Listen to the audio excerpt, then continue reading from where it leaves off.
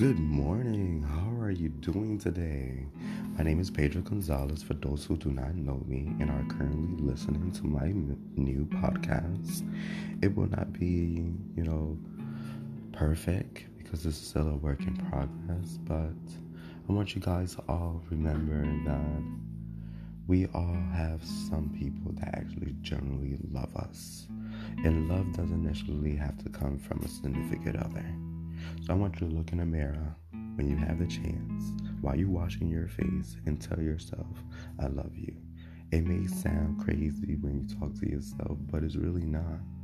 You need that self-love, you need that self-growth, and that self-motivation.